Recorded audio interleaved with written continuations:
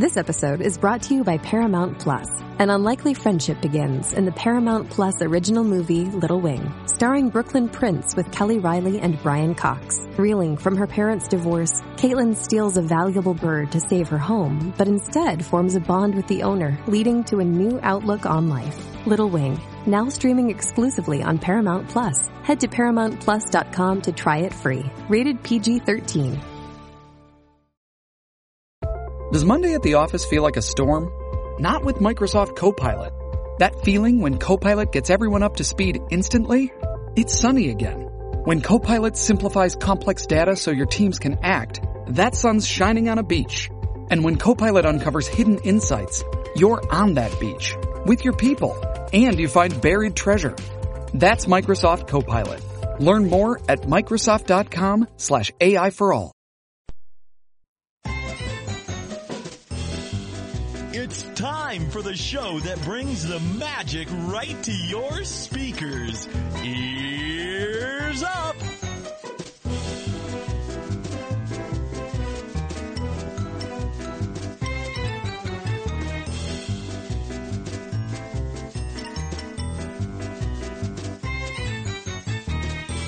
Hey everyone, welcome back. Here it is, another exciting episode of Ears Up Podcast.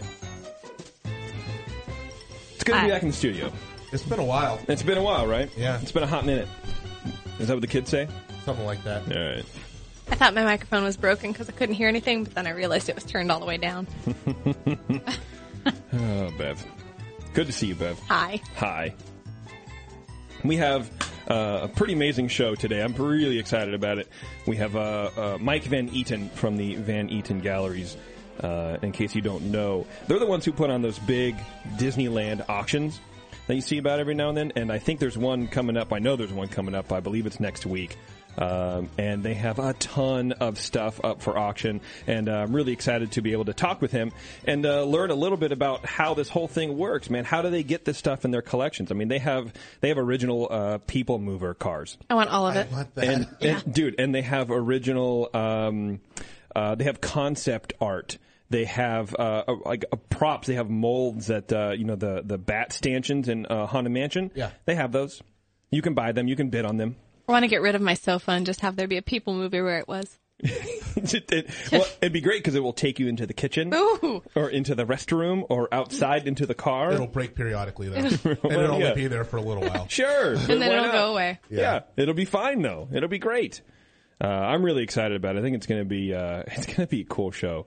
So get in the chat. Excuse me, if you're listening live now, jump in the chat, man, and throw some questions our way. There's a whole bunch of stuff I want to talk about with this guy. It's fascinating, man. Statues, original posters. One of the shield tikis from the Tiki Room. Right. Some of the costumes. The concept of there was I don't know if a concept is the right word, but there was a miniaturized version of the models. Yeah. Models of the Indy ride. Yeah. Rad. And it was Indy ride that wasn't even done. It was the Raiders of the Lost Ark ride. So it was just like original concept, that stuff that never even... Anyway, it's just amazing. And I've always seen this stuff online and go, how in the world do people get a hold of this stuff? I mean, does Disney just go, hey, we're going to dismantle this ride. We should save some stuff, like some practical props from Peter Pan, like some of the palm trees. Those are for sale, or for auction, rather. Who has the foresight or the forethought, and why doesn't Disney just run this? Like, I don't understand. Yeah. I don't know either. So they make enough money. They're fine. Well, is there such a thing as enough money, though, Taryn? Disney makes enough money. Yeah, there's enough money if you're looking from the outside in. Definitely. Right. But inside out, you're like, no, man. There's enough I need money. Some more of this. Like, we were riding Mickey's Wheel of Horror, and I looked into the water, and there's just people don't just throw change in there. Like, that was ridiculous. Here's just dollar bill. Here, Disney, take more. Yeah. Have more. Have it all. People, whoa, this is so fun. You can have it all. I love Disneyland. Just make it rain. Make it rain. Make it rain at World of Color. I'm throwing just foldable money. Not even jingling money. Foldable money. Yes. I'm just picking up a clip. Like, do you get like 100 wishes if you throw $1? Maybe. Like, is that the thought process? Absolutely. Next time you guys go Yes. on, try it. Let me know. Oh man. Excuse me. Okay, so let's get this train started because I know Mike's waiting on us. You can find us on iTunes, TuneIn Radio, Stitcher, all that kind of stuff. If you're on iTunes, please rate us. That would be incredible. We got some really good reviews and we got some sort of stars. We got a number of stars, and I don't know what it means, but I like them. So keep them coming. I really appreciate it. We're on social networks. We're on Facebook. We're on Twitter. We're on Instagram. We have feedback. If you have any feedback about the show, send that to Taryn at earsup-podcast.com. Any compliments, go to Terrence at earsup-podcast.com. Say hi. Hi. To Bev at earsup-podcast.com. Ears up with a Z. Of course, you know that because you're listening to the show. And you can send whatever else you want to Jason at earsup-podcast.com, or you can go online and there's a little feedback form, and you can send in your feedback that way. And in case you don't know, in case you're just a podcast listener, which is, we love you. Don't get me wrong. We do these shows live, and so you can go to new.livestream.com and look up Ears Up, and you can find our little page. And then you can come in and check us out right now. You can see us. We have studio cams. We'll wave to all the cameras wherever they are. There's a chat room so you can interact with a bunch of people. And occasionally we give out the phone number, which is 888-401-2337. And we'll take your call. If you have something to say, it doesn't matter if it's on topic or not. I don't care. I like talking on the phone. I like talking on the phone. I think a lot of people don't. Oh, I hate it. I absolutely hate it. I'm I right love there it. with you. It depends upon who I'm talking to. I love it. It's I like when talking you on the get phone. your exercise in, because you cannot sit down on the phone. No, because sitting down on the phone no, I don't like it. But I hate texting even more because because it's never like an easy yes or no question. Can I say it's always like, what are your thoughts on the current Soviet Union, collapse? And I don't know, like what? I know that you hate I don't think texting. that was current. Yeah. And I actually, when I text you, I actually intentionally make the text line go longer than it should. Yeah. Just because I want to kind of annoy you. I really do. I really do that. On Really? So purpose. you want me to get annoyed when I hear from you? No, the funny Is thing that what is, you're, but in 10 years, the I'm funny like, thing is, that Conrad. yeah, the funny thing with you is that you can get really annoyed with something, but you're still polite. And so I can see you like, oh, another text from him? And then you say something really nice. And then I say something back. You're like, oh, come on! And then you do something nice again. You're about right. Yeah, right? I know that's how it is. Because I've been there when other people have done things like that. I'm not to that you. polite. In your text, you are, actually. Yeah, You're because better. I think you don't know better. You're better on text messages. Well, because than you you're are in younger person. than me. You're a young Not person. barely. How old are you? 35. Oh, my goodness, almost 36. I just turned 38. Wow. You're younger than me. So you're Grandpa, you're go kids. on. Yes. So I have much tolerance for the kids of the day, of the youth of today. The youth. Yeah, the Utes. The Utes. The two Utes. You feel me? Right. Everyone feels me. Everyone He's such feels an old me. man too. Yeah. Well, that's true. He's only like 28. Yeah, I know. Well, he looks terrible. Okay, real fast. Churro shirt. So we went to Disneyland, and a bunch of people had churro shirts, and it was rad, within our group, by the way. And it was amazing, and people kept asking about it. So I was really excited to plug the churro shirt. So you can go to churroshirt.com if you don't want to, find it on our website. And it just redirects to our website. It's fine. So please, that helps support us. It's pretty cool. I really enjoy that. You can support us also by shopping on our Amazon link. We have reoccurring donations. You can buy Coviers. Go to getcoviers.com. Real fast before I get Mike on the line. Coviers will be representing at the first annual MouseCon, which is a nice little convention. It's the first time, obviously, that up here in Concord, which is Northern California, on Sunday, the 15th of November. Yes. So come by and say hi to the Coviers folks and, hang out. If you're listening live. Yeah. If you're listening if you're live, not, for then sure. you totally missed it. Yeah. It was awesome. I hope we saw you there. Okay, we're going to push feedback, and I have some other plugs to do, Taryn, but I want to get Mike on the Yeah, phone. let's get him on. Let's do it. So let's call Mike here. This is going to be cool, man. I'm really stoked about this. I was excited that we were able to connect, because I feel like the guy's a busy guy. Yeah, I mean, especially right now. He owns a friggin' auction gallery or whatever it is. Like, you don't just like hang out. Would he be considered a curator? Is that his title? I don't know. We'll find out. I told Becca that we were interviewing an auctioneer, and she goes, "This should be a really, really fast interview." Hey, you're somebody who's Got any questions? Taryn, go! Jason should have never opened the catalog to the thing, though. He's Sears Yeah, catalog dude. when I was 7 rivals like what this is. When I was going through the website, Yeah. like, I want this and I want that and I want this and I want that. And that as well. Done and done. Maybe that as well. Right. Thank you very much. except that these things are not like, $10.99. These are like No, they're $10.99. 30 grand. $99. Well, so You can yes. just do the $10.99 payment plan for the rest of your life. That's right. There are things that, so what I want to talk to Mike about, and while we're just waiting for the connection to establish, is some of the stuff, is really expensive. They give you a range of what you can expect to bid on, or to pay, I guess, rather. I don't know how it works.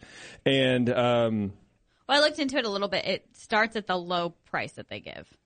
well, yes, for sure. It starts at the low price because they don't know.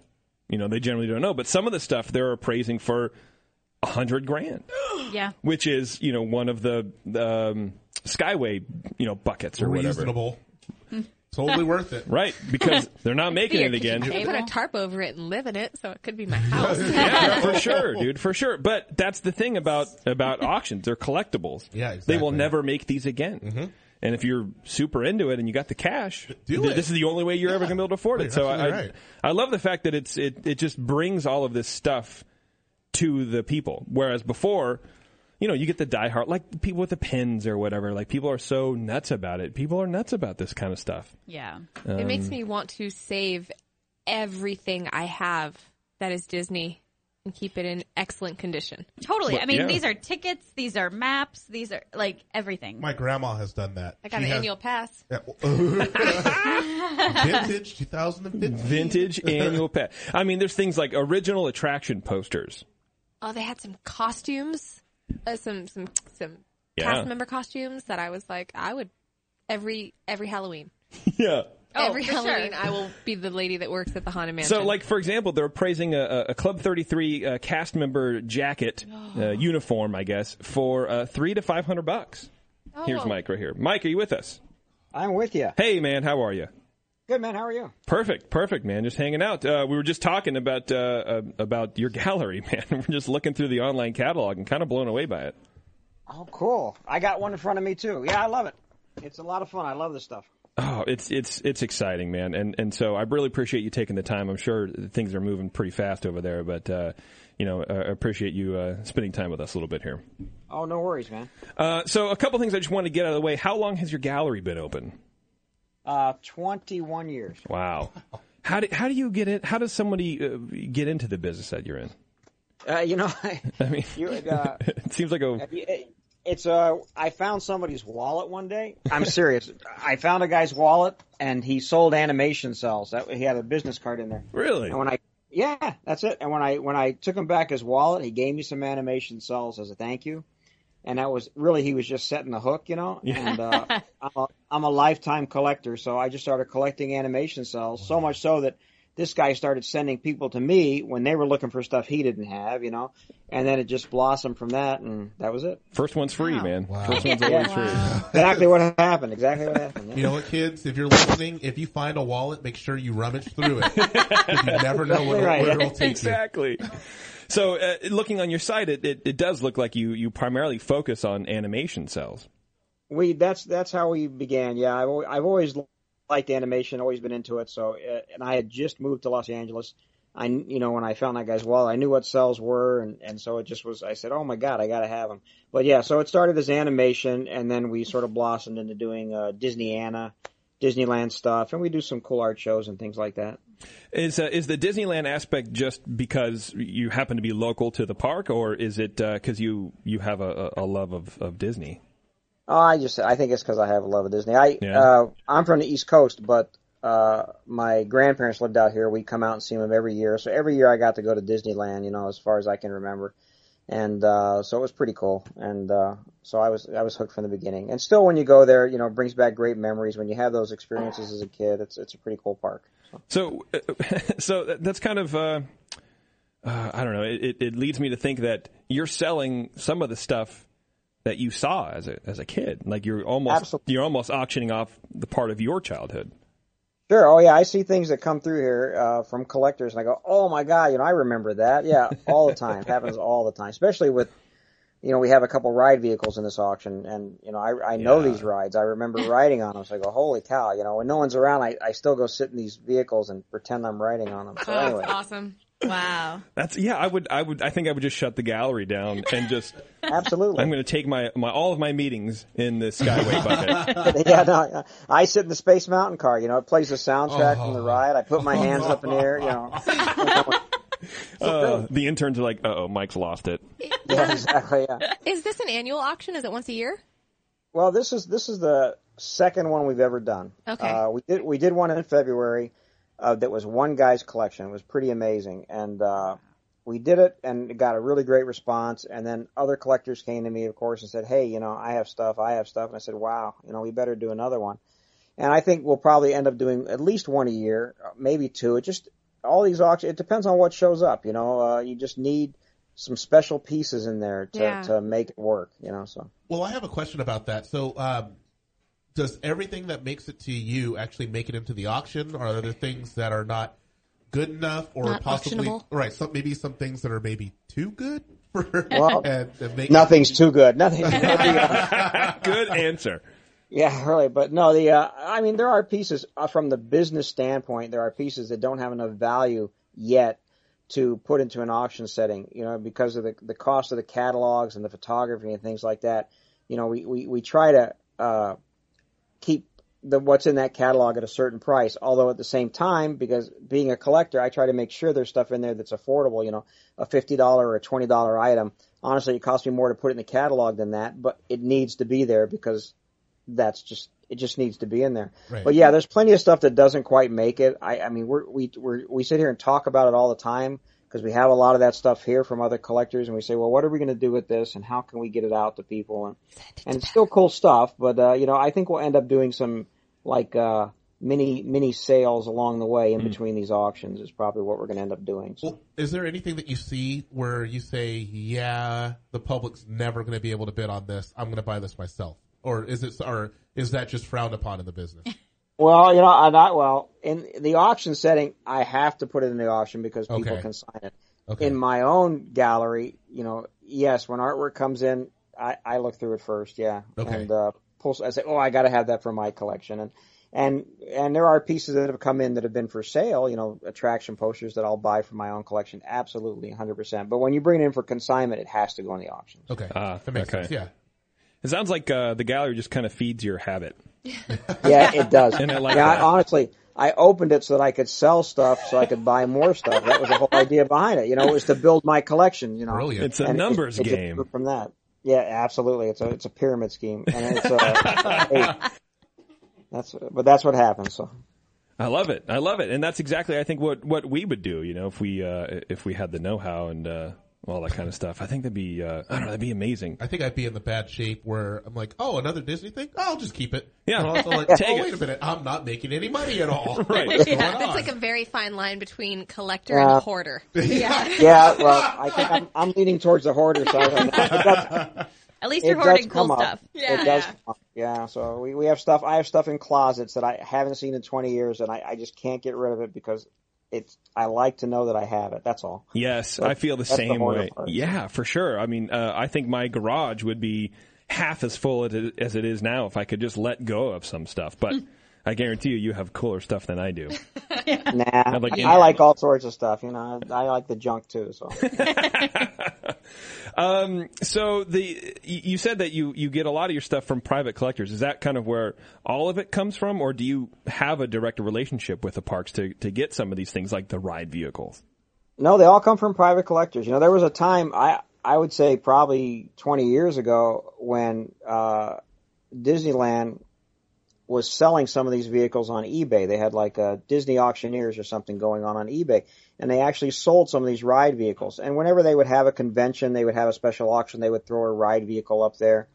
But other than that, that's the only way I've ever seen them get out, honestly, is through just an occasional piece here and there. Right. But they haven't come out for a long time. The guys that own these vehicles, he's owned them for quite a while. So, do you have any sort of relationship with people in the park to help you appraise certain things?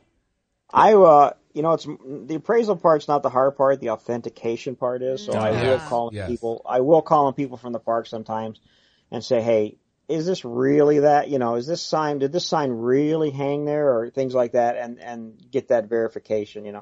Plus, there's so many people on the internet that are helpful, and so many sites that have old photos, which is a huge asset. We can go through and find a photo of something that we actually have. I just picked up a light from the Mark Twain, a lantern from the Mark Twain boat. And I'm just going through photographs looking for a good shot of it so I can match it up and things like that. And that's perfect. The internet's made it a lot easier, and people at the park are very helpful with a lot of stuff. I think that would be one of the cooler aspects of this job. Yeah. Is researching if this Disney thing is a really Disney thing or not. Yeah. Yeah. I mean, that would be tons of fun. Yeah, I have maybe 2,000 photos here and slides, that I picked up along the way, just from people's personal collections, when they were at the park, their own pictures, and they're great references because they'll be standing in front of a sign or a piece of fence or, something that I go, oh, I've got that, it's perfect. Wow. But sorry. No, go ahead, Taryn. Where do you get those photos from? Just different people, or is there a database? You can go, you find them at garage sales, honestly. Oh, wow. Wherever there's an estate sale, if it's a California person, believe me, they went to Disneyland and they got photos. That's a really good point. I've always thought that because, Taryn and I, we're married and we want to start collecting kind of Disney stuff, but we don't know what, we're doing. And I've always had this thing in the back of my mind. Next time we go down to Disneyland, let's look in the newspaper for an estate sale and try to find anything. I don't know, because you're right. If you live in Southern California, you've been to Disneyland at least once. Right. And absolutely. You took a picture. You took a picture, and that's a big deal. Right. That's what we look for. And if you're the history of the park in pictures, because the park changes so much, it's great to have those old pictures around. So. Yeah, and if your estate is going on sale, you probably went to Disneyland a long time ago. Right. Yeah. Right. Exactly right. Exactly right. Yeah, that's exactly the way it is. You didn't have a question, Terrence? No. Oh, okay. Sorry. Wasn't up. Oh, okay. I thought you were gesturing to me. Anyway, is it a pipe dream, you think, Mike, to go to an estate sale and find the cool nugget of whatever, like you see, Storage Wars or American Pickers or do these shows like that make your job harder, to be honestly? I think sometimes it makes people think their stuff's worth more, but it doesn't necessarily make it harder. It's amazing what's out there, especially if you think about how many people worked at the park, because those are the more key people where you'll find the most interesting stuff, or how many people bought souvenirs at the park over the years. I love souvenirs, so I love the old ashtrays and the old plates and stuff like that. I think they're really cool. And so, that stuff is real findable, and a lot of times a piece will come in and I'll say, I can't believe this was, I've never seen this before. A lot of that happens. So that's when it gets hard, because then I do want it for myself. Is there a favorite item in this upcoming auction that you have? Is there a favorite item in this auction? There probably is. Let me think for a second. I have to thumb. There's a lot of good stuff in this auction. There is lot of good things in this auction. I was joking earlier that I'm into all the original drawings and concepts. I think are really cool. Yeah, I want all of the teacups. All of them.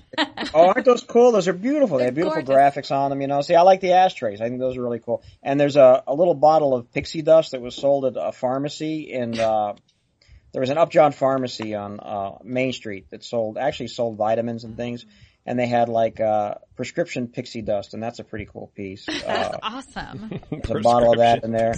That's a lot of great stuff. And I love the attraction posters. I think they're just stunning. Yes. They're really, really stunning. Right. That's really cool. So, do you know, from the private collectors, how do people in the private sector get these things? Like, how do you acquire an attraction poster from Alice in Wonderland? Because to me, if I worked at Disneyland, I would just take all of the things. Yeah, exactly. Yeah.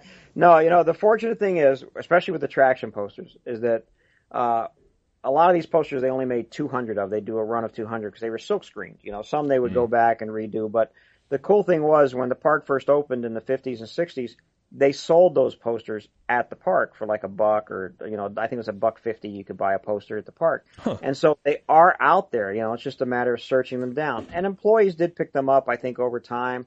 I found a guy who worked at a travel agency where Disney would send these posters to the travel agency to put them up in their windows, and he kept all the posters. Oh, wow. I mean, they do surface, not as often as we'd like, and there's some posters that collectors have that I think they're probably one of a kind, or the only ones we know that exist. And there's one in this auction, the Flying Saucers, and two of them actually. The Flying Saucers and the Flight to the Moon are extremely rare posters. I can think of maybe 3 or 4 of each that are around that I know of, and that's it. They're just really rare posters. Wow, that'd be cool. Flight to the Moon poster in your house? That would be amazing. I want all of them. I want like a giant long hallway, and I want to put them all up. Get you? I know it. I want bigger ceilings. I understand that completely. One of my favorite things in your catalog, you have an Indiana Jones animatronic figure, left hand. Yeah, just left hand. That's right. That was a hand he didn't use. He was right-handed, and that's why we got. Right. And he's right-handed now. Yeah. So that's a really cool piece. That, and there's a head, an animatronic head in there that's incredible. It's actually from Tokyo Disneyland, but the animatronic portion, the mechanical portion, is the same thing they've used since the beginning. The technology has changed, but the actual frame and everything is the same. Just how they move it has changed, and that's a pretty incredible piece. I've never seen one of those offered before. Yeah, that's so cool. It looks creepy, man, with the robotic frame and all the solenoids and whatever, and the eyes, and then the no, teeth. I and wanted to put it on the cover. But I got nixed. I think you would have freaked a bunch of people out, man. That's exactly it. They said it was too creepy. I thought it was really cool. Well, it's cool and creepy. Yeah, exactly. But hey, man, maybe your target audience would appreciate that. We hope so. Somebody will appreciate it. I hope so. We'll see that. But with no context, I think it was just I don't know. Yeah. I think they did the right movie. Yeah, there's the Space Mountain ride cars, man. Yeah, those are pretty incredible. This guy, most of the time, if somebody owns a ride car, you buy it on an impulse, and then you don't know what to do with it. Well, it's an 800. That car's like 800 or 900 pounds, and what do you do with it? I mean, you put it in storage. But this guy. He restored it. He padded the seats so that you could sit in it comfortably. Smart. It already had a sound system. It already had speakers, so he wired the speakers so you could play the soundtrack from the ride. Wow. Or you can hook a TV up to it so you can use it as like a seating area in your home theater. That's actually that is so smart. Yeah, no, it's a functional piece. That's what I liked about it. So I thought that's really cool. Wow. So I thought it was really neat. You should get like a 50-inch TV, put it right in front, download a ride-through video. Right, exactly. I'd never leave my house. Oh, you could make a track that moved along with it. You could Let's just buy the Star Tours ride. It's fine. $4 million later, we have a functional Space Mountain in our house. Is that car different than what they have now? Is the design? Yeah, different? they've changed. I think that I think now they're a little bit wider and a little bit longer, I believe. They've changed the design over the years. With all the cars, I think, pretty much at Disneyland, except for some of the classic rides. They've all been revamped for the size of the people that get in them. And for growing Americans. For growing Americans. We have a Skyway car, and I forget what the weight limit is on it, but the 4 people in it would have to all weigh about 150 pounds, or I think you'd probably fall through the bottom of it. Yikes. Wait, that may be why it was taken total? out, because it was. Yeah. Wow. Yeah. I can just see buckets flying down far from the sky nowadays. Make it a rain. Yeah. I like the another thing that caught my eye in here is the Enchanted Tiki Room flower boat. Yeah.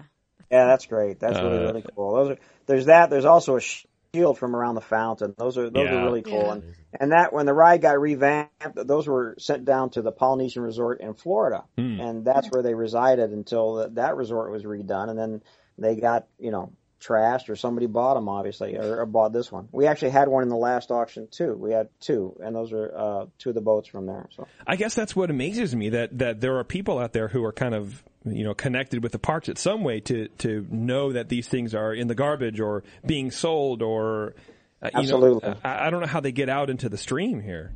Now, I don't even know that either, but it amazes me too. What's showing up, I go, wow. And a lot of times when they revamp these rides, the guys who are working the construction or whatever, they say, hey, can we take this stuff? Because they're throwing it away, and sure enough, they can take it. It seems like, especially the early stuff. We have a lot of stuff from Peter Pan's flight. That a guy who went in, they actually tore that out and redid it in the early 70s, and he picked up quite a few little pieces little plants and little props and things, and that's really cool. They didn't care; it was all going to the trash. One of the only times I wish I could work in construction was when they gutted Club 33 in Disneyland and revamped it and made it quote unquote better. But like I imagine all that wood paneling, all the stuff in there is just gone. And I saw that you have a couple of items from the old Club 33 in your collection, which are awesome. But we have a friend who works at the park, and I'm like, dude, I'm sure these construction workers are taking some of the stuff, right? He goes, yeah, unfortunately, that's what happens. Yeah, wall fixtures, things like that. It's going to be thrown out anyway. It's scrap, and so they definitely take it. And I think we've got a sconce from Club 33 in this auction, which is pretty cool. And we had a table and chairs in the last auction that was pretty cool also. But that all goes out, or it goes. A lot of this stuff is offered to employees also through a store at Disneyland. A lot of the smaller stuff, and so they have a chance to buy it also, I think. And that's where a lot of this stuff comes from nowadays. Yeah, the more renovations. So. You even have a 16 millimeter film of the one of the guys in the singing tombstones in the Haunted Mansion. That is so cool. And actually, I made a mistake on that. It's not just one of the guys. It's all four of them. Wow. But whoever had it just spliced it together. Instead of having all these individual ones, they're all spliced together on this one reel. But you could separate it, and you'd have actually the each one's thing. It's pretty cool. I mean, it's really neat. There's a lot of great Haunted Mansion stuff in this auction. Oh, there's glass slides.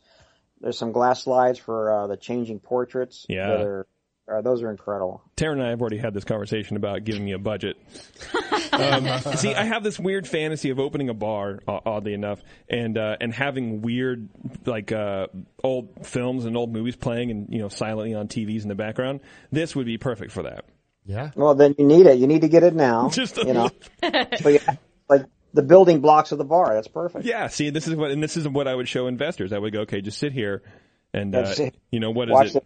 Maybe like a 3-minute clip times 4 or whatever, 15 minutes. You can make themed drinks.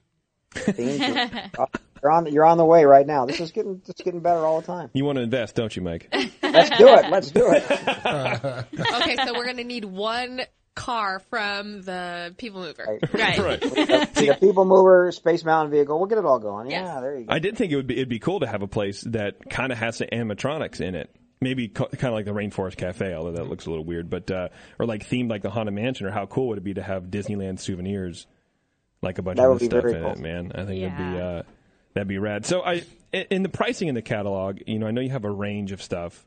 How does that work? What does that range exactly mean? It was me guessing when I'm sitting there doing it. I'm stressed out. I'm putting the catalog together. Oh, this is worth too. Mostly right now. It's just based on what I've seen other stuff sell for. Most of the pieces in this auction, the opening bids are actually below those prices. But that's where I think they'll land. That's where it's just sort of an estimate of where we think they're going to land price-wise. Okay. But they could go, obviously they could go over, right? Depending on they could go over. What people want. Well, see, I'm the optimist. I hope they all go over, but as the buyer, I hope some of them stay under, so right. Dude, on page 151, I'm looking at here, I believe it's, number 359, 358, that kind of thing. The vintage Enchanted Tiki Room cast member clothing. Yeah. That's great stuff. Yeah, from that stuff is really popular. I hate to tell you. That stuff, it's great stuff. The hostess you can make dress. your own shirts with the fabric. You can do whatever you want with it. They used to sell the fabric in the early 60s, they didn't have a super lot of merchandise. They were always looking for stuff to sell. And the fabric's actually designed by Imagineers. This is actually by Raleigh Crump. And so they sold the fabric right there at the park. It was pretty cool. That's so cool. That's crazy. I like the patches. It's so foreign. The patches are nice. Is there anything that you have noticed, if you go to the park, anything that you see for sale now where you're like, in 10 years, that could be worth something. Anything more I should be on the lookout for? I don't know. You have to look for the really odd piece because now that everybody's gotten real wise on this stuff, and it's more. There's too many manufactured collectibles there for me. But at the same point, I would never go into the Disney Gallery because I said, this is all manufactured collectibles. I don't want these limited editions. Oh. But now, these limited editions are actually in this auction because they've become so popular. In the back, you'll see a lot of the Disney Gallery stuff. And the Disney Gallery all of a sudden was there for almost 30 years, and it's gotten pretty popular. Is this insider trading like that? Like, is this illegal? Like that, yeah. Let's You're ask not Marcus recording Stewart. this, are you? No. This is all pre-show. Won't be distributed to thousands of people. No. You're good. Don't even worry about it. Good. Let me ask you a question that you may or may not know the answer. I don't know, but lithographs and these kind of things. I've always wondered what the the hierarchy, I suppose, of valuables are. Right. So you got the actual original artwork, which is probably thousands of dollars, and then you do lithographs or prints or whatever. At what point are you just buying it because you like the artwork and it's not really going to go up in value at all? Well, the safe thing to do is always just buy it because you like the artwork. Yeah. But I think the originals, of course, are the best because they're one of a kind. Everything else is sort of manufactured to be a collectible, and the only thing that's going to drive the value up is its popularity and its demand, and that can change with the buyer. The great thing about Disneyland is it's pretty ageless. I went there as a kid. I'll take my kids there. They'll take their kids there. So there's generations of buyers that identify with something at Disneyland. So what we try to do is aim things towards those generations of buyers. It doesn't work with a lot of other collectibles like it does with Disneyland. A lot of people don't know who Woody Woodpecker is anymore, or the Flintstones even, because that's a different age generation of buyer. So with Disneyland, it's a pretty ageless, and eventually, I think what you buy now at the park, you may have to wait 20 or 30 years, but eventually it's going to have its generation of buyers. So that's how you have to think about it. See, Taryn, I'm not just buying useless stuff. It belongs in a museum. Yes. Something like that. Well, according to Mike, not everything does. Yeah, there you go. Yeah, not everything does, man. What are your? I know Bev asked you already, like if you have any personal favorites, but you had mentioned before where people will come in and they give you something and you're super surprised that it still exists in the world. Do you have anything that kind of just blew your hair back a little bit in that realm? In this auction, it's a couple of the attraction posters blew me away. Yeah. I mean, I just can't believe they're around. And then I'm thumbing through here myself. I like the tickets a lot. As you mentioned, some of the patches I think are really cool. There's a bowling shirt with a bowling team patch. I think that's hilarious. They had a skeet shooting club. I mean, who knew? I mean, it's just all sorts of little employee things I really like, and there's a lot of it in there. There is something endearing about the employee-only stuff. Yeah, no, it's really, really cool stuff. I mean, it's really pretty hip and fun, and it just seems special. I think. Yeah, I love the remote control boat from the Disneyland Hotel. I think that's a killer piece, and just some great stuff in here. There's a cap in here. One guy brought me a cap. It's called a Kepi cap. It looks like a little hard hat, and he had gone to the park in 1956, and he bought the cap himself as a little kid, and he brought it in with pictures of himself at the park wearing it in 1956. Wow. And that just sort of blew me away. I mean, the Kepi caps show up, but to have this documentation of when he bought it and these pictures of him in the park, it was just really, really cool. And so I thought that was a really nifty piece. I just had a question. So looking through the catalog, I noticed that like the Jack Skellington mask, you have it estimated at, I think, between like 30 and 40,000 or something like that. And then then there's some other things like the Main Street bench that's like 5 to 10. I guess my question is are there different attractions that you notice take in a lot more money for their items than others? I think it's more, well, I do think there is something I think the Haunted Mansion is extremely popular. Pirates of the Caribbean, extremely popular. I think anything from those rides seem to go crazy, but it's also what it is. That head from Jack is such a kind of rare piece that I doubt we'll ever see another one ever. Gotcha. The benches, I love the bench. That's another one I really like because you can do something with it. Yeah. Yeah, you can sit on it, and but it's so cool. It's so good looking, and when you sit on it, you go, "Oh yeah, this is what it feels like to sit on a bench at Disneyland." I mean, it's right there. It's a memory. It's a butt memory, but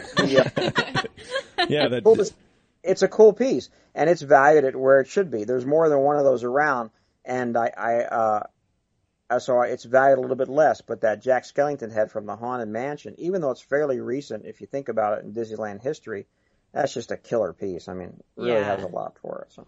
I'm looking through your animation, and you have stuff from Sleeping Beauty. You have some Pluto drawings, Peter Pan, and then you get into Hanna-Barbera. It's not just Disney. There's the Jetsons, and there's some Flintstones in here.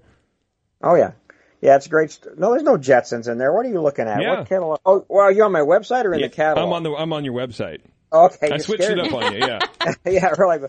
What? Oh, the Disneyland Jetsons. Oh yeah. Yeah, those ones. Yeah, they were in Tomorrowland. On the website for sure. We try to have something from every studio. It's always Disney is always the strongest seller. It goes back to that whole generational thing. That gets passed on. But we try to have the whole history of animation on that website if we can. So we pull in a lot of stuff like that. Dude, then in the catalog, you have Sleeping Beauty and things like that. Pieces that were actually sold at Disneyland because they sold animation there. So that's and you have stuff from one of my favorite cartoons, is the X-Men cartoon. You know it. Oh, my God. I love it. Popular right now. Just what you always wanted. Hey.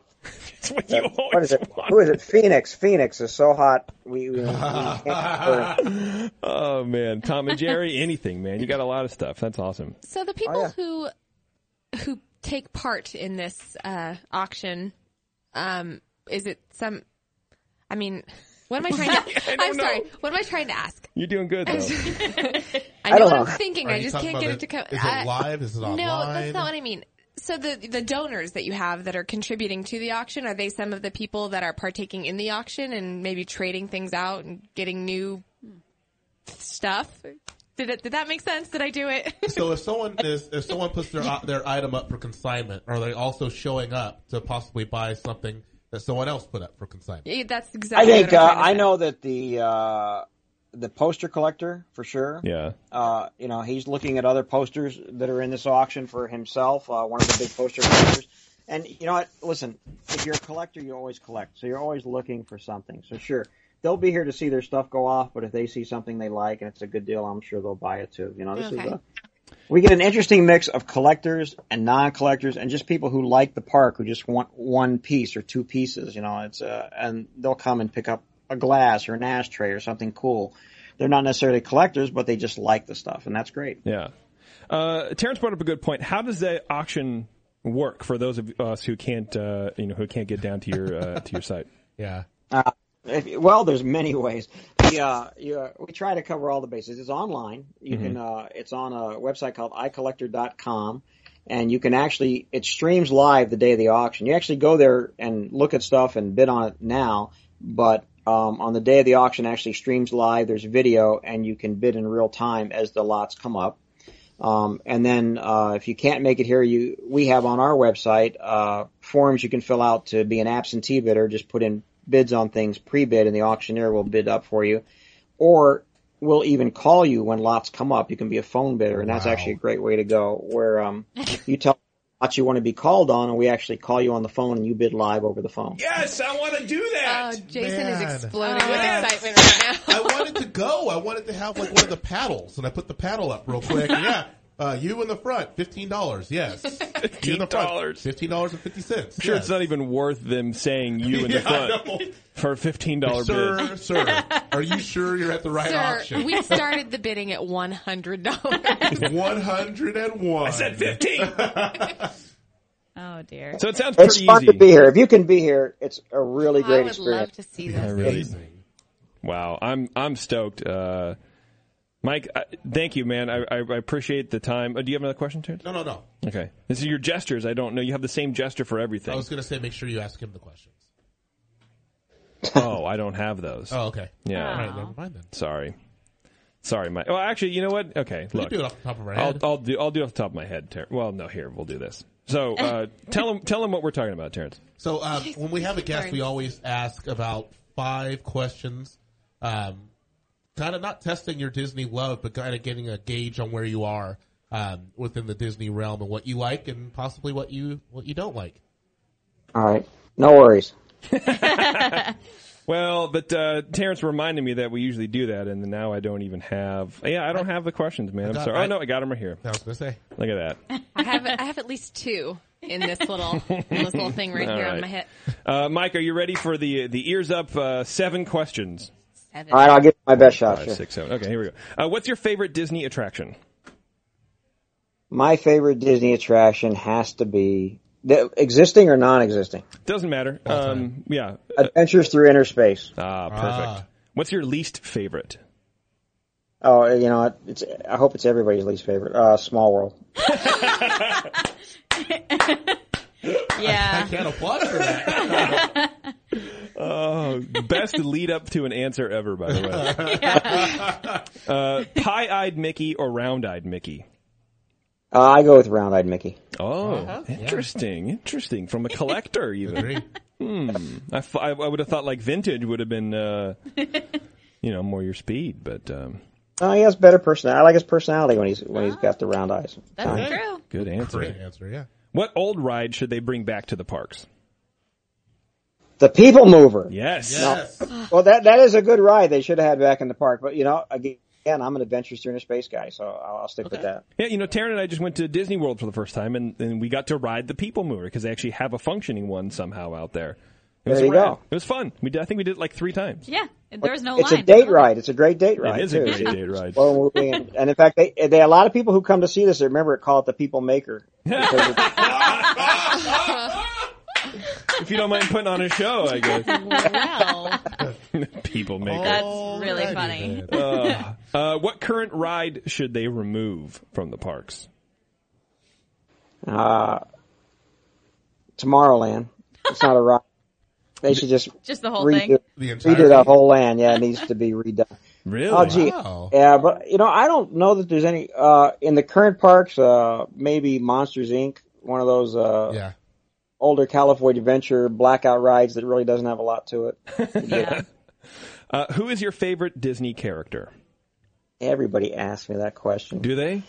Yeah, and I never have a good answer for that, but I would say for me, it's probably some minor character like Figaro, the cat. Okay. Sure. Or minor like that, some cutesy character like that. And last but not least, Mike, if you could travel back in time and meet Walt Disney, what would you tell him? Stop smoking. Number one popular answer, man. answer. I love No it. kidding. Yeah. Because everyone's like, what are you doing, man? Come on. What are you doing, man? What are you doing? Who smokes anymore? Kids out there, after you rummage through the wallet so that you can have a future in life, remember not to smoke. Yeah. Yeah. Exactly, yeah. Don't smoke. Well, Mike, you did it. You survived the Ears Up Fast 7, man. No worries, man. No worries. Give me your website again real fast before we let you go, Mike. It is vegalleries.com, as in Van Eaton Galleries, vegalleries.com. And all the information for the auction is there. And you can check out, the animation and the other stuff also. And that's, so the Disneyland one is Saturday, November 21st. We And have That's right. to go to one of these. You might see me online. I really do want to go to one. Yeah. Maybe the next one he does, we'll plan a trip. Yeah. I'm not looking at you, Terrence, because No, you no, never no, go. no, no, no. But if this is Ears Up related, it's like work related, then yeah, I can go. Sure. Yes. Good luck writing that off. To pay for my ticket. Mike, I appreciate it, man. Hey, anytime, man. Thank you very much for having me. Yeah, thank you. Thank you. Mike. Thank you. Bye. All right, you guys, take care. All right, man. Cheers. Bye. Nice dude. Yeah, that was a Yeah. good interview. I really enjoyed that. That was fun. Yeah, I saw it online, man. I was like, I can't not, we can't not interview this guy. Yeah. I mean, I've always wondered how these things happen and where you get all this cool stuff. I just man. am so jealous of his job because he just gets to be, or even if he doesn't get to take it home, he just gets to be around all of that cool stuff all the time. And Yeah, like, Right. for sure. For sure. Whatever. you could turn one of the people movers into a bed. Look at Bev trying to justify. I completely agree with Right? you. Yes. I could just, in my mind, I hear Bev going to Sam Holler. like, so I bought us a bed. Oh, really? Huh? Well, we could, our old one, it's $100,000. Sam, wake up, Sam. Yeah. So, That would happen. have you guys ever heard of the show Hollywood Treasure? No. I've made you watch it, so you've Are they heard talking of it. about Marilyn Monroe? No, Hollywood Treasure is the one where like they go. This guy goes around and he tries to find all these things to auction off. He has Okay. his own auction. Well, I looked up Mike while we were on the phone with him, Yeah. and he wasn't. This guy called in to him to get like some special, Disney stuff? not Disney stuff, but Authentication? Authentication. Yes. Oh, okay. That was cool. I was like, I watched that show. Like, I know him. Sort of. Karen, story. think. Do you have a think for us? Yeah. Okay, not yet though. Here, let me put it in the show notes boy. because we're about to do some Disney news, and then we'll do some. Or should we do feedback? Should we go back to the beginning and Let's do go that back to first? yeah. All right, Yeah. let's do that. Let's pull it back to So, okay, we talked about churro shirts. This is back to the beginning, everybody. Everyone's doing some Christmas shopping now. Don't forget to go to earsup.com or earsuppodcast.com rather and get our Amazon link, bookmark it so you don't have to go back to our weird website and do all your Christmas shopping through our Amazon link. It really helps us promote the show. Yes, Beverly, I'm go a ahead. dummy. Yeah. I go back every time and go to earsup.com. Do you really? Wow. And then I click the link and Yeah. then I So do buy I. the things. So do I. Am I the only one who? Okay. I just don't ever use my bookmarks. I don't either, and I'm Oh, actually really? always a little nervous that they're not going to work. Yeah. I don't trust the technology. I wish it You know said what? somewhere. No. Not that the bookmark's not going to work. That's going to work fine. I don't trust that it's going to get ears Oh, up. okay. Got Okay, it. that makes Yeah, revenue. yeah, No, that's I got that. See, that's what she... In your face. All right. Our good friend Push Eject, who did our audio, he's a good friend of ours. He has an Etsy site. You go to Etsy.com and search Push Eject, one word, and what it is the Night Before Christmas inspired little skulls or foam skulls or whatever. I know Halloween has passed, but the beauty of Night Before Christmas is it comes all the way into Christmas. So you can still decorate your house with these lovely little skulls. So hit Push Eject over there. And then the lovely Lulu Gumshoe, who did our awesome churro shirt design. She has a cool little shirt for sale. tpublic.com, and you can search Beer Me. And it's a cute little drawing of a beer bottle. I still need to buy one of those. Yeah. I'm like the worst If friend you're ever. listening live, they were on sale yesterday for $14. I'm not sure if they still are right now, but you can check. Taryn, feedback. This first one is from Cliff. I was in Walt Disney World the same week as you all. So I think he's talking about you and I, Jason. I'm pretty sure he is Taryn. Yes, thank you for the clarification. You make it worse by commenting on my clarification. Anyway, I was in Walt Disney World the same week as you all. Needless to say, we had a wonderful time as always. After listening to episode 51 and a few previous episodes, I don't understand how you can trash Walt Disney World because you were unprepared and misinformed. That upgrade to club level just sounds horrid. How dare them? Your continuous whining about the fact that it's not Disneyland has led me to remove your show from my podcast, my podcatcher app. I suggest you keep your high horse in California and leave the most magical place on earth to the rest of us. Wow. Love Cliff. Love Cliff. Oh, that's right. Yeah, that was on our actual comment left on our page. And I saw that, and he's a little mad. Yeah, so I replied to him, and I'm not going to read it. If you're interested, you can go to the blog, and it's in the podcast, and you can read it, and it's all there. But I don't really know what Cliff was on. Well, also, I want to note that, like, I'm not sure what he's talking about with the club level. All we did was praise it because Right. So yeah, I don't know what he was. He's confused. I don't know what he was talking about. But we didn't really go off on anything that would warrant somebody to not enjoy the show. The only thing we really complained a whole lot about was the weather. And so I don't understand where he goes off and says that we were unprepared and misinformed. We were about as informed as we could be for the previous 6 months. We did a lot of research. We figured it all out. Sorry, bro, but Walt Disney World is confusing, and it's hard to plan a vacation for. And there's tons of articles that actually support this fact. If it was super simple, there wouldn't be the need for travel sites to write books. We had Christy on the show who wrote a book about it. You think there's not a book about writing how to plan for a Disneyland vacation because it's simple. You go to one park and that's it. There's no travel. There's no buses. There's no monorails and all this kind of wonky stuff. You hated the traveling between parks also. I hated it. I hated it with a passion. But look, we had a good time. I would go back.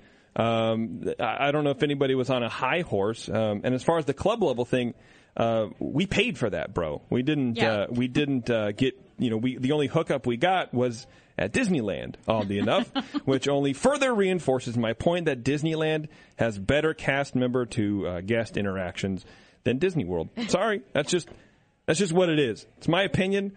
It was fact the way we know it, and look, we're not the show for you. It sounds like, and that's fine. There's other Disney podcasts out there. If he was a true listener, he would know that we whine during every episode. Yeah, that's true. So you know what, Cliff? Look, sorry to see you go, but I'm not gonna do what some of these other shows do and just kiss your butt because you don't like one of our opinions, man. It was a show about our interaction. It was a show about our opinion comparing the parks, and sometimes people you won't like an opinion show, and that's okay. And I will send me your email address or send me your physical address. I'll send you a box of Kleenex. Oh, jeez. Taryn, what's the next feedback? The next one is from Matt. Let me start by first congratulating all of you on 50-plus shows. Yay! That's an awesome achievement, and I hope you stick around for years to come. Also, I'd like to congratulate Jason and Taryn on their recent marriage. Years to come. Because it's in the name of our... Yes, I get Okay, that. go ahead. Yeah.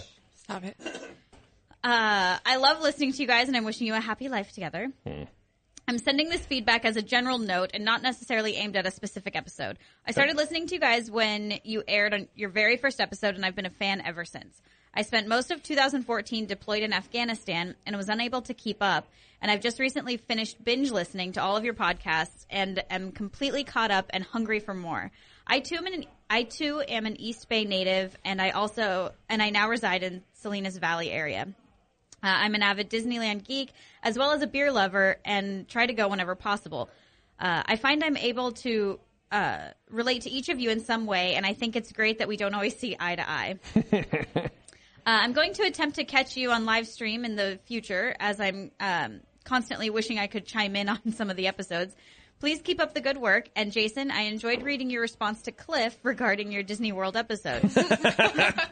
I thought that episode was very well done, and he obviously missed the boat somewhere. Yeah, it's true. Your experiences in Walt Disney World mirrored my own from a few years ago, and I wish I had been able to send you guys some pointers before you went.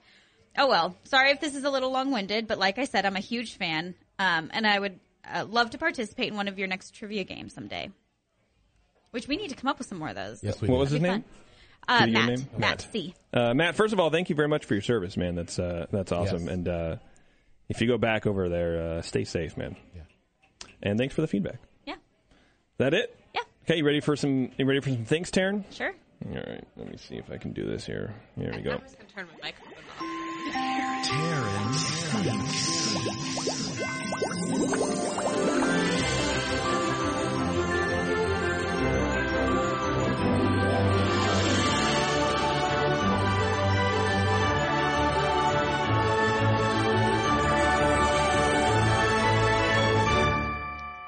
I was wondering the other day, how come they don't make like burger or taco or like burrito flavored gum? Like for dieting. Doesn't it just make sense? I mean, why is it all minty and like fruity? Why, like, I would eat a cheeseburger gum. You know what's really sad? Is that I was wondering if it was possible.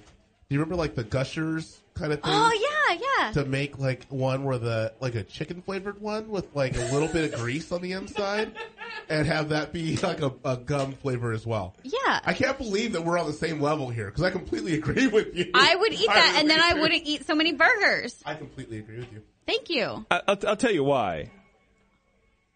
Stinky breath. Like nobody's trying to like have taco breath. What did you do? You eat 10 tacos? No, I'm chewing some Trident. Well, And then what would you eat to like freshen your breath? More gum? yeah. Oh. A different flavor. So yeah, then No, that's you're when you right. have the mint. Yeah, you're absolutely right. Taryn, what do I know, man? You can have spaghetti flavor. Go make $1 million. I love you.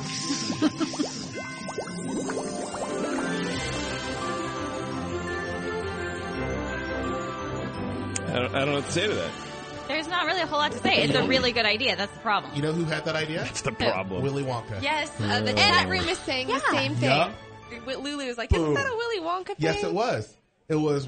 So roast why aren't beef they and a doing mashed it? Potato. Yes. That sounds delicious. That was entire TV dinners. Yeah, it was. in a candy. But you're not sure that she was not just tasting it. Well, she wasn't getting like the nutrients of the meal. It was just a flavored gum. There's got to be a way to do it. It's perfect. It's such a great idea. It's a beautiful idea. It sounds disgusting. It kind No, of does. you have to just not think about it too hard. Oh, You wouldn't be tasting a hamburger for like 5 minutes because the gum loses its flavor after like a minute. Yeah. That being said, I did have hamburger flavored potato chips. And that's what made me think of it, because they were delicious. no, bro. It was awesome. Really? It tasted like a cheeseburger. It tasted like McDonald's all up in my face. Burger King. Burger But King, yeah. because it was charbroiled. And Holler. they had a charbroiled flavor. And Blobber brought them down from Canada. Okay. And you eat 5 of them, and you don't want any more because Yeah. look, the burger flavor. Let's be honest, it sits in your mouths, Right. All of in your mouth, In your All mouth. of them. Yeah. Yes. And it's too much. You have 5 or 6 or 10 handfuls, and you're done. Well, Taryn, you should just eat those chips. Yeah, I know, but that's what made me think of it. Is like, okay, so I'm replacing a burger with chips. That's still not really that good, but if I could replace it with gum, done. Dentist is happy. My scale is happy. It's good. And then you have an actual salad for dinner. You just feel like you had Yeah, a I get it. burger. 100% on board. Yeah. 100%. Thank you. You ready, Bev? All about the Whoa. teas. For the Sure. window? All There right. you go. Start a Kickstarter. We're going to continue our journey down the Main Street window, the dedicated windows here, and Beverly is up. Beverly. Beverly, Hi.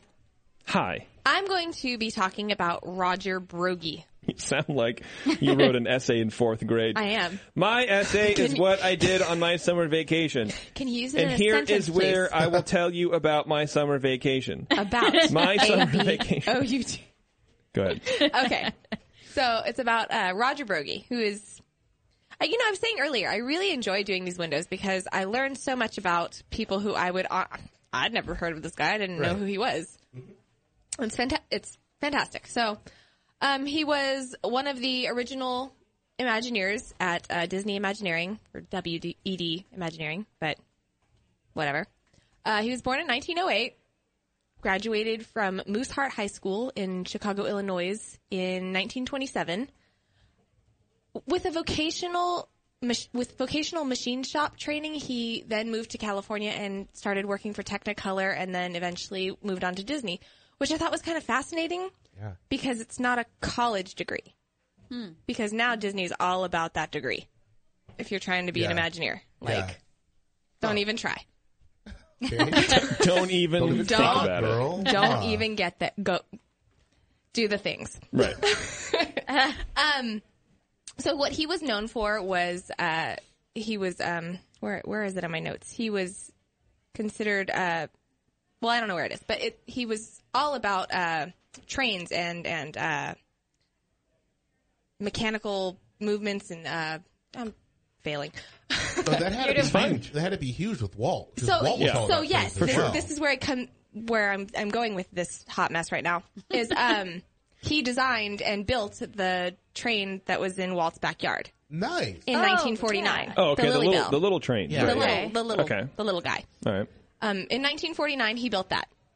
In 1950, he became the head of the transportation department. That's because he So- built the president so like his toy. Right. Yeah. So Walt was pretty impressed. As plans for Disneyland in the early 1950s sort of came underway, he oversaw the development of the entire railroad system. He was in charge of selecting and refurbishing all of the train cars and the train tracks. Nice. He designed the monorail and worked on it also, as well as the Matterhorn bobsleds. He was made a Disneyland legend in 1990, passed away in 1991. Oh. He received his window on Main Street, USA in 2007. And I actually know where this one is. Perfect. It's above the Magic Shop on Main Street, Right. and it's and it says "Can Do Machine Works, Mechanical Wonders, live steam engines, magical illusions, cameras. Roger Broggie, shopmaster, advisor to magic makers. Nice. And I found this really fun quote about him that I thought, because, I mean, everything that I just said was pretty much the extent of all of the information on the line about him. Right. There's not a plethora going on. But on, I don't remember what website, but there was a little snippet written by one of his employees about him. And it's written by a man named Bob Gurr. And Just some guy. this one guy named Bob Gurr. Right. Yeah. And he talks about Roger, who was his boss. He starts it out by saying, he was known as the Prince of Darkness of Disneyland. Whoa. Wow. He had very little in the way of personality, a very brief manner of speaking, and a somewhat cold, formal manner. Typically dressed in business attire, almost like a... Now, I don't know this word. Vermonter? I don't know. Vermonter? Yeah, someone from Okay. Vermont. Sure. Yeah. Okay, that's kind of what I thought it was. Never heard it. Roger would leave folks a bit puzzled, since most studio people were very friendly. But everyone seemed to be quite used to his style, except for studio visitors. One time, a very outgoing automotive parts salesman greeted Roger with a cheery hello. Roger stared back expressionless. Oh, boy. Something I said? No, that was just Roger. Kind of reminds me of Jason. Just kidding. A few months into building equipment for the new Disneyland, Roger asked me to accompany him on some outside business calls. The moment we drove off the studio lot, he became a chatterbox. All day as we made the rounds, story after story, usually about studio characters and goofy stuff they all got away with. But once back on the lot, he clammed right up. I told the shop guys what a wonderful nonstop talker Roger was, and they did not believe me at all. They were like, that guy? No. This experience taught me to fully appreciate Walt's unquestioning trust in anything Roger would do. The man had a knowledge and integrity of the highest standard. The end. Oh. That's good. That's cool. It was really Nice. cool. It's a Really good. it's very brief and to the point, but he did a lot of cool stuff. He Did a lot of stuff, built man. trains. I did leave out that in Disney World, engine number 3 is named after him. That's cool. Forgot that part. That's neat. No, he's a really cool guy. I think Terrence is right. A Vermonter is someone from Vermont. It's also a train, like an Amtrak train. But apparently... Well, he did like trains. See, there you go. He was dressed like a train. I don't think that was it. Maybe I don't think they people were saying he from Vermont are dressed just formal. Maybe. Who knows? I don't know if I've ever met anybody from Vermont. Chad. No, he's Connecticut. No, he's Connecticut. Yeah. Where is Vermont? Like, It's above- Coast. it's above Ohio. Thanks. March in the past, present, and future with all the news that's fit to cover. It's the Ears Up Disney News. oh. It's between Nevada and Florida. No, it's not. Sure it is. We got some cool Disney news here. The big one, this is about sport. I don't really sport, but this is about sport.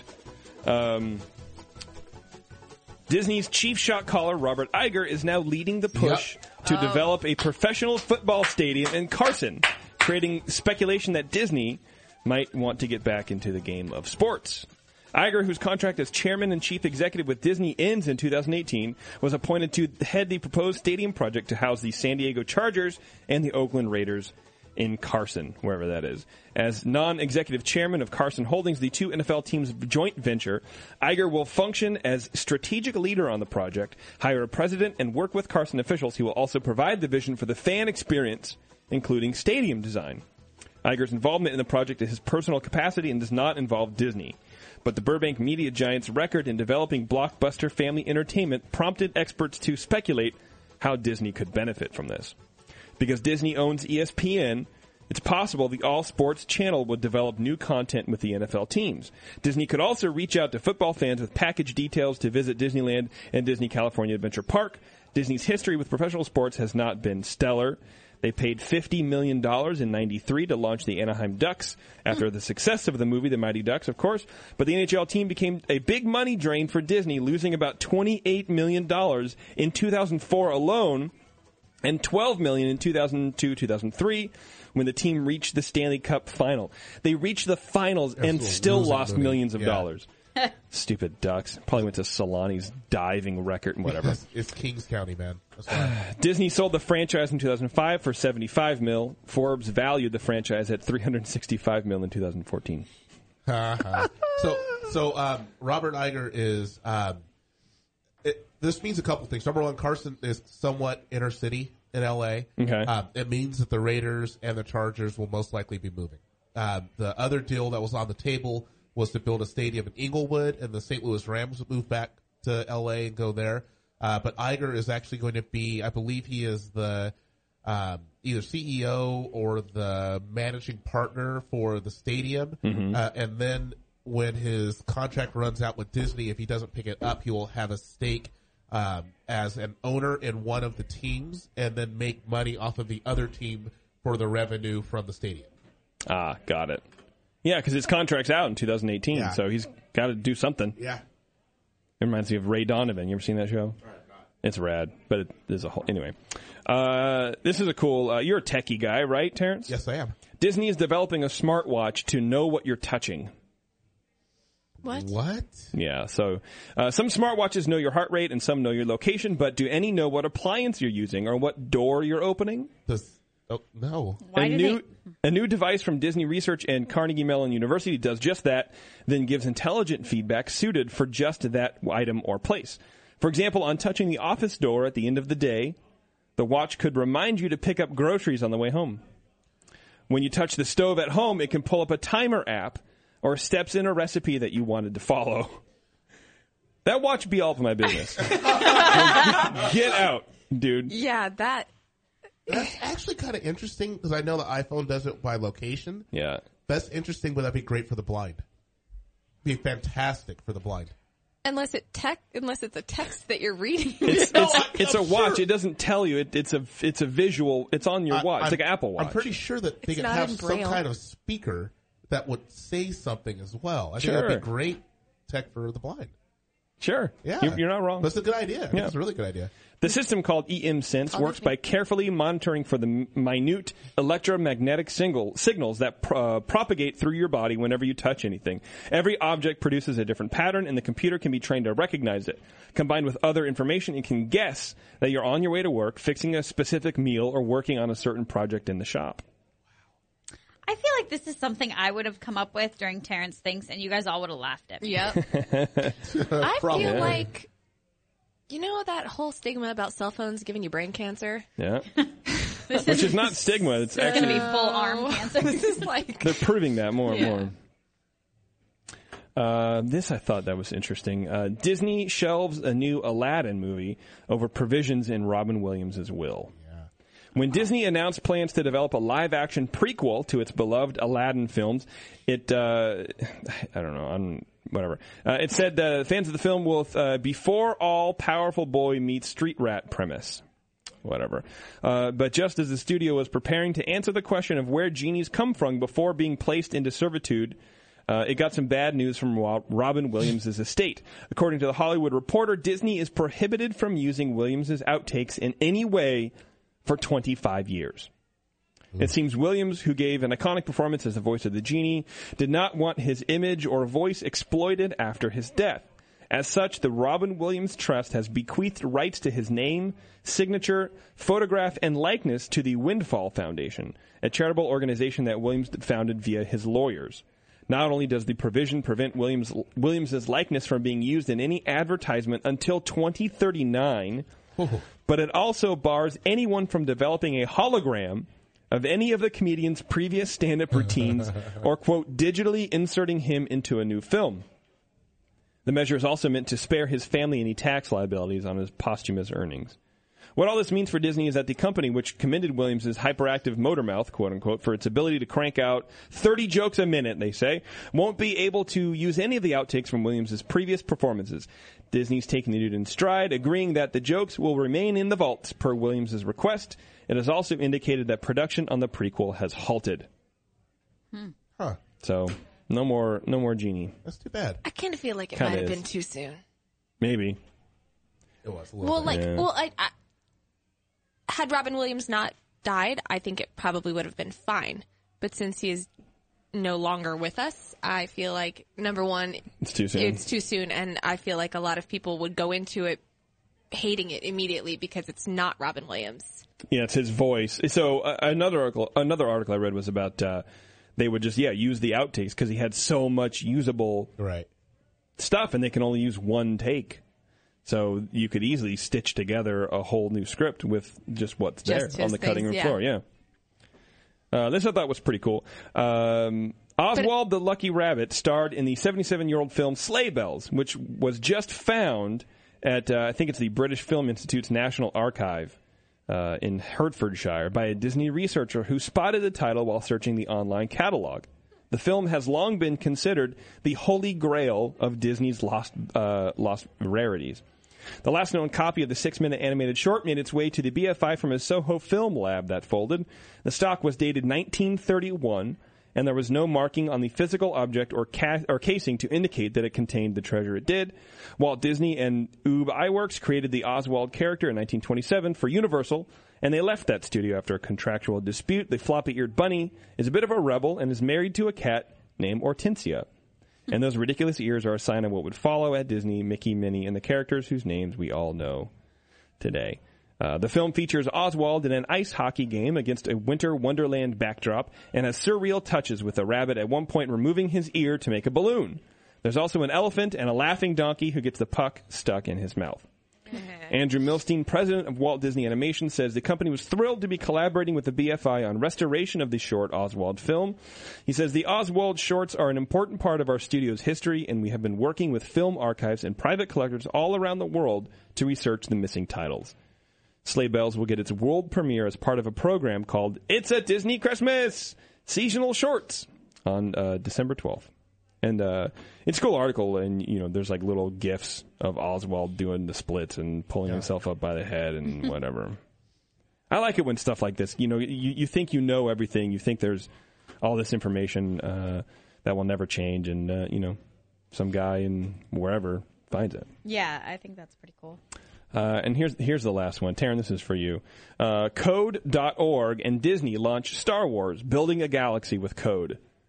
Soon, students can take their first steps into the larger world of Star Wars game design.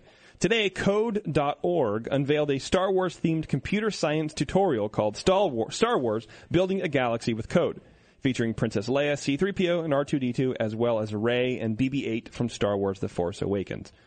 The online lesson kicks off the third annual Global Hour of Code campaign in honor of Computer Science Education Week in December. Students will learn to write code that allows them to create fun challenges and games using Star Wars characters, new and classic. Participants will join forces with Rey to guide BB-8 through a space mission, then team up with Princess Leia to build their own game featuring R2-D2 or C-3PO. Completed games can be played on smartphones and shared with friends and family through a unique link, which is kind of cool. So, look, man, get your kid into computer programming. Those dudes make a bunch of money. Yeah. I'm trying to get into it, but I might be a little old. Code.org, dude. You can get right in there. Okay, I think we're ready. Yeah. I think we're ready to go. I think that was a good one. I think it's pretty good. Let's see the fact of the show, and then we're outie. Outie 5G. Walt was known for a lot of things, clearly, but did you know that he was a connoisseur of chili and beans? No. Really? I love that, man. His preference was to combine a can of Gebhardt's, I don't know, which had more meat and fewer beans, with a can of Denison's, which had less meat and more beans. Oh, that's awesome. There you go. Next time you eat chili and beans, think of Walt. All right, everyone. Until next time, see you in the parks.